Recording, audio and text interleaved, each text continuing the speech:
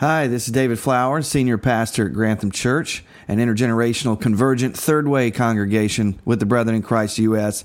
and located in Mechanicsburg, Pennsylvania. I want to thank you for listening to our podcast and for following the sermons that I and many others preach at Grantham. This is a free podcast and it'll always be that way, but if you'd like to give and help further the work we're doing for the kingdom, we'd greatly appreciate it. If you want to do that, you can do that by going to granthamchurch.org and clicking on the Giving tab. Whether you're a member of our church or you're listening as a parishioner, it's our greatest desire that you would encounter Jesus and be changed by the good news wherever you are. Anyway, God bless you, and I hope you enjoy the podcast. Good evening. Merry Christmas. Thank you for being with us on this special service. And if you're watching via live stream, welcome. My name is David Flowers. I'm a senior pastor here at Grantham. This isn't just a story for children, is it? It's a story for adults too. And I don't want us to forget about how radical this story really is. The idea that the God of the universe became a human being in the baby Jesus. I mean, just think about how radical, even subversive, this story is, the way in which this God came to us. You think back to the story which we've heard through song and through scripture reading this evening. We have the angel that appears to Mary, a young Jewish girl, seemingly insignificant, from a little town called Nazareth, a little podunk backwater village. You know, this is the person and the place in which God chooses to come into the world. And of course, Mary, we know in the story, tells Joseph, who she is betrothed to. So it's sort of like engagement, but they're really married in every way and that they can't live together. And it's during that time that Mary is pregnant and the angel tells her, you're going to bear a son. His name's going to be Jesus. He's going to be the Messiah, the Son of God. He's going to save the world from its sins. And just imagine that conversation, right? Well, Mary tells Joseph, I'm pregnant. And God told me I'm having the Messiah. I mean, what would you think? And we don't know really the order of this. Luke doesn't tell us. Matthew talks about Joseph's dream, but it's possible that Mary tells Joseph and then leaves for Elizabeth's house. You remember her relative who's pregnant with John the Baptist in her old age, looking for maybe affirmation, looking for sanctuary and a safe place. And maybe giving Joseph some space to think about this. And of course, then he eventually has his dream, and the angel tells him it's true. And you can receive Mary to be your wife and raise the Christ child. I'm thinking if I was Joseph, I would probably need that vision too, right? And so before the baby was born, we're told in the story that a census is taken. It's issued by Caesar Augustus, the emperor at the time. And this is going to cause Mary and Joseph to go down to Bethlehem. Now we know the prophecy says that the Son of God would be born, the Messiah would be born in Bethlehem. There's no way for Jesus to kick prenatally south down to Bethlehem to make this prophecy come true, you know, and it didn't even seem to be on the mind of Mary and Joseph. It is Caesar. It is the greatest power in the known world that causes this to happen. So it should remind us to think how God works. God works in the world. Look at Luke chapter 2, verse 4 through 7. It says, So Joseph also went up from the town of Nazareth in Galilee to Judea, to Bethlehem, to the town of David, because he belonged to the house and the line of David. So every person had to go back to their place of birth. And that meant Joseph had to go from Nazareth down to Bethlehem and take Mary with him. He went there to register with Mary, who was pledged to be married to him and was expecting a child. And while they were there, the time came for the baby to be born, and she gave birth to her firstborn. That means she had more children after this. A son. She wrapped him in cloths and placed him in a manger. That would be like this, a horse trough, because there was no guest room available for them.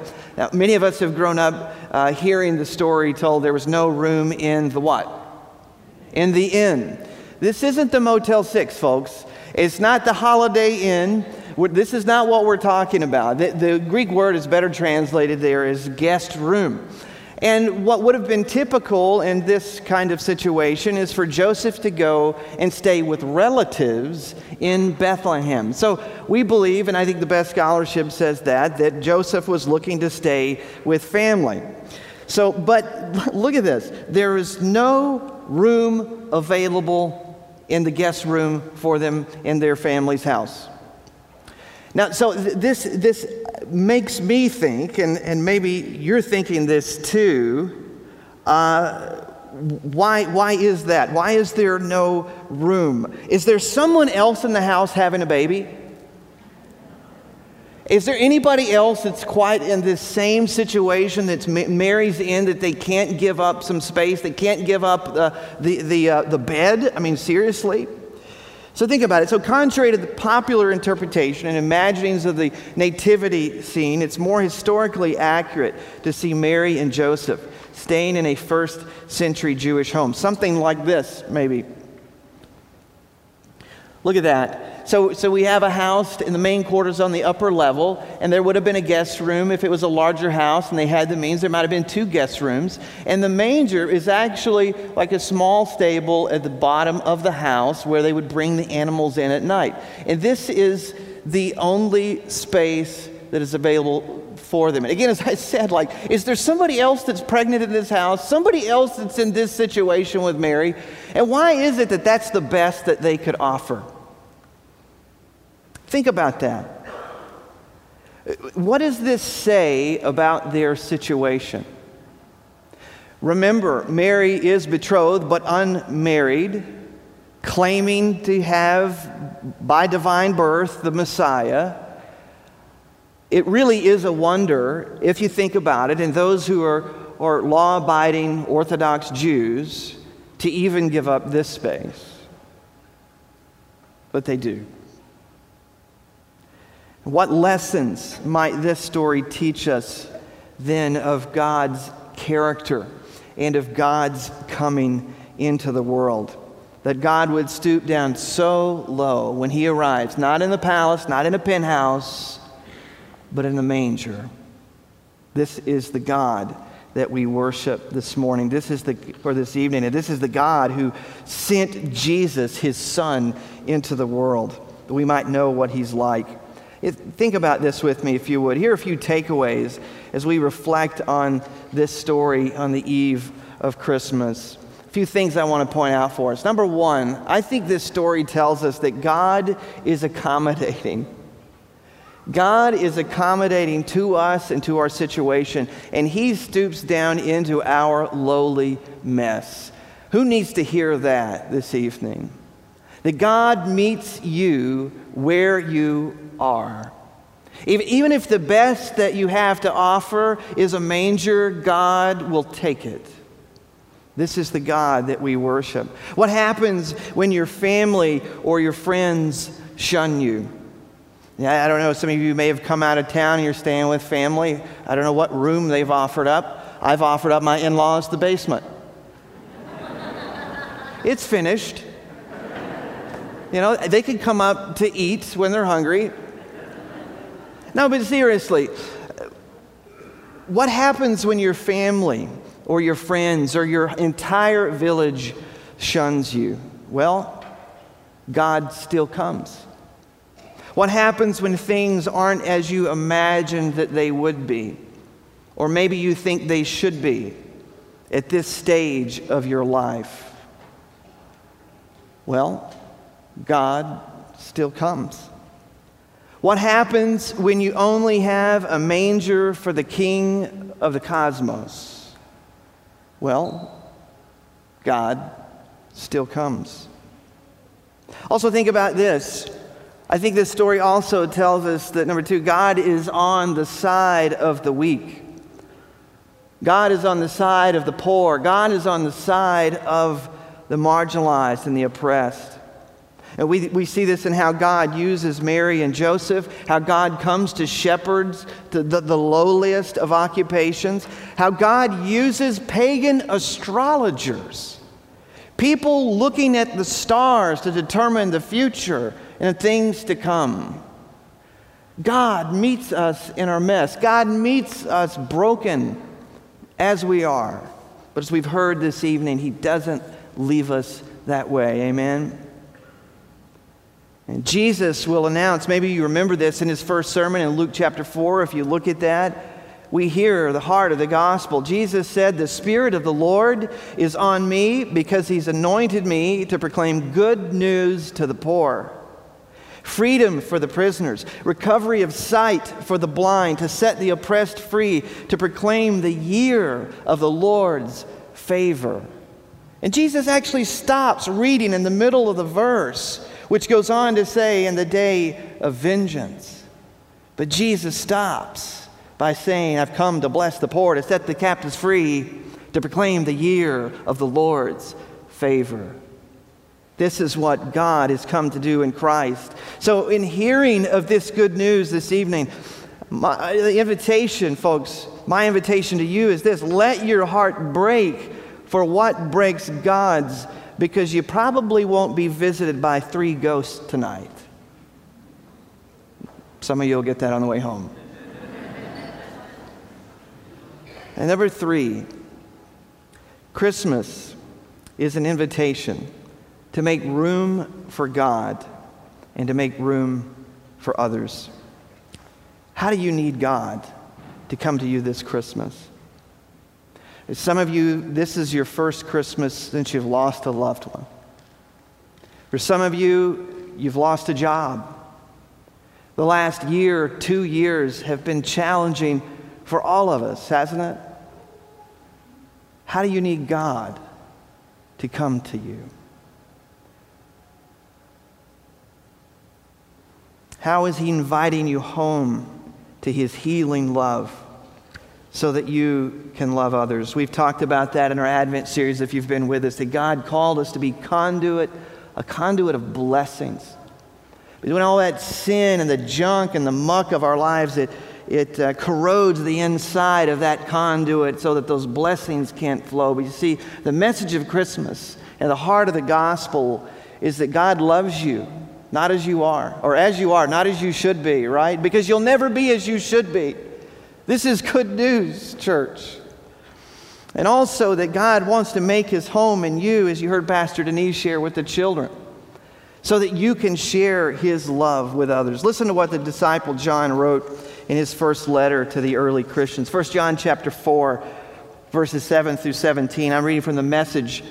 Eugene Peterson translated this for us. He said, "My beloved friends, let us continue to love each other, since love comes from God. Everyone who loves is born of God and experiences a relationship with God. The person who refuses to love doesn't know the first thing about God, because God is love. So you can't know Him if you don't love." Verse 9, "This is how God showed His love for us. God sent His only Son into the world so that we might live through Him. This is the kind of love that we're talking about. Not that we once upon a time loved God, right? Once upon a time we loved God. No, once upon a time God loved us. He loved us, and He sent His Son as a sacrifice to clear away our sins and the damage that they've done to our relationship with God." In verse 11, John says, "My dear friends, if God loved us like this, we certainly ought to love each other. No one has seen God ever. But if we love one another, God dwells deeply within us, and His love becomes complete in us." Perfect, whole, shalom kind of love. I like what N.T. Wright, New Testament scholar, says here. He says, to get the point of what John means here, stand this statement, "No one has seen God," in parallel with the concluding verse in the prologue to John's Gospel, chapter 1, verse 18. "Nobody has ever seen God, the only begotten God, who is intimately close to the Father. He has brought Him to light." The meaning of that statement is striking, Wright says, because we don't really know who God is until we look at Jesus. Now we see the meaning of this statement in 1 John 4:12. People don't really know who God is until they see it revealed in the life of Christians. Until that is, His love is completed in us. So what God launched decisively in Jesus, He wants to complete in and through us. As Jesus unveiled God before a surprised and unready world, so must we. Love is that important. Verse 13, this is how we know we're living steadily and deeply in Him, and He in us. He's given us life from His life, from His very own Spirit God has. Also, we've seen for ourselves and continue to state openly that the Father sent His Son as Savior of the world. Everyone who confesses that Jesus is God's Son participates continuously in an intimate relationship with God. We know it so well. We've embraced it heart and soul. This love comes from God. And then verse 16. God is love. Not that just God loves. God is love. When we take up permanent residence in a life of love, we live in God and God lives in us. This way, love has the run of the house, becomes at home and mature in us. Brothers and sisters, this is what it means to be invited home. To be invited to come to the God of the universe that's been revealed in Jesus. Veiled in flesh. This is the Lord of love. Before I close this message in prayer, would you just take a moment, close your eyes where you are and bow your head with me. Just listen to my voice. As I asked earlier in the message, how is it that God wants to come to you this evening in a fresh, new, powerful, real, tangible way? To yourself where you are, will you just say that, speak that to the Lord? What is it? How is it that you need God to show up?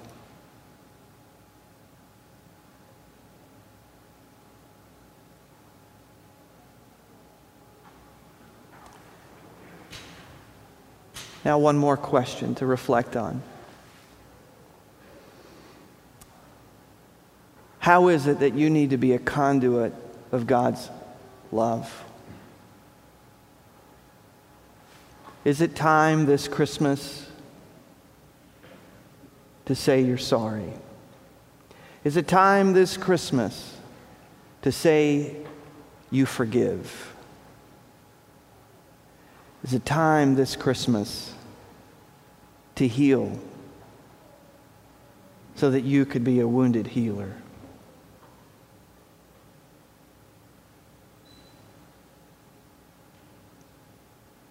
However the Lord is speaking to you, I encourage you to respond so that we might know the power of the Christmas story.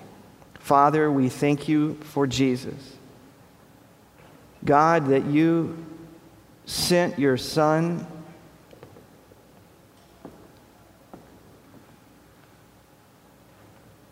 and a manger was not too lowly for you.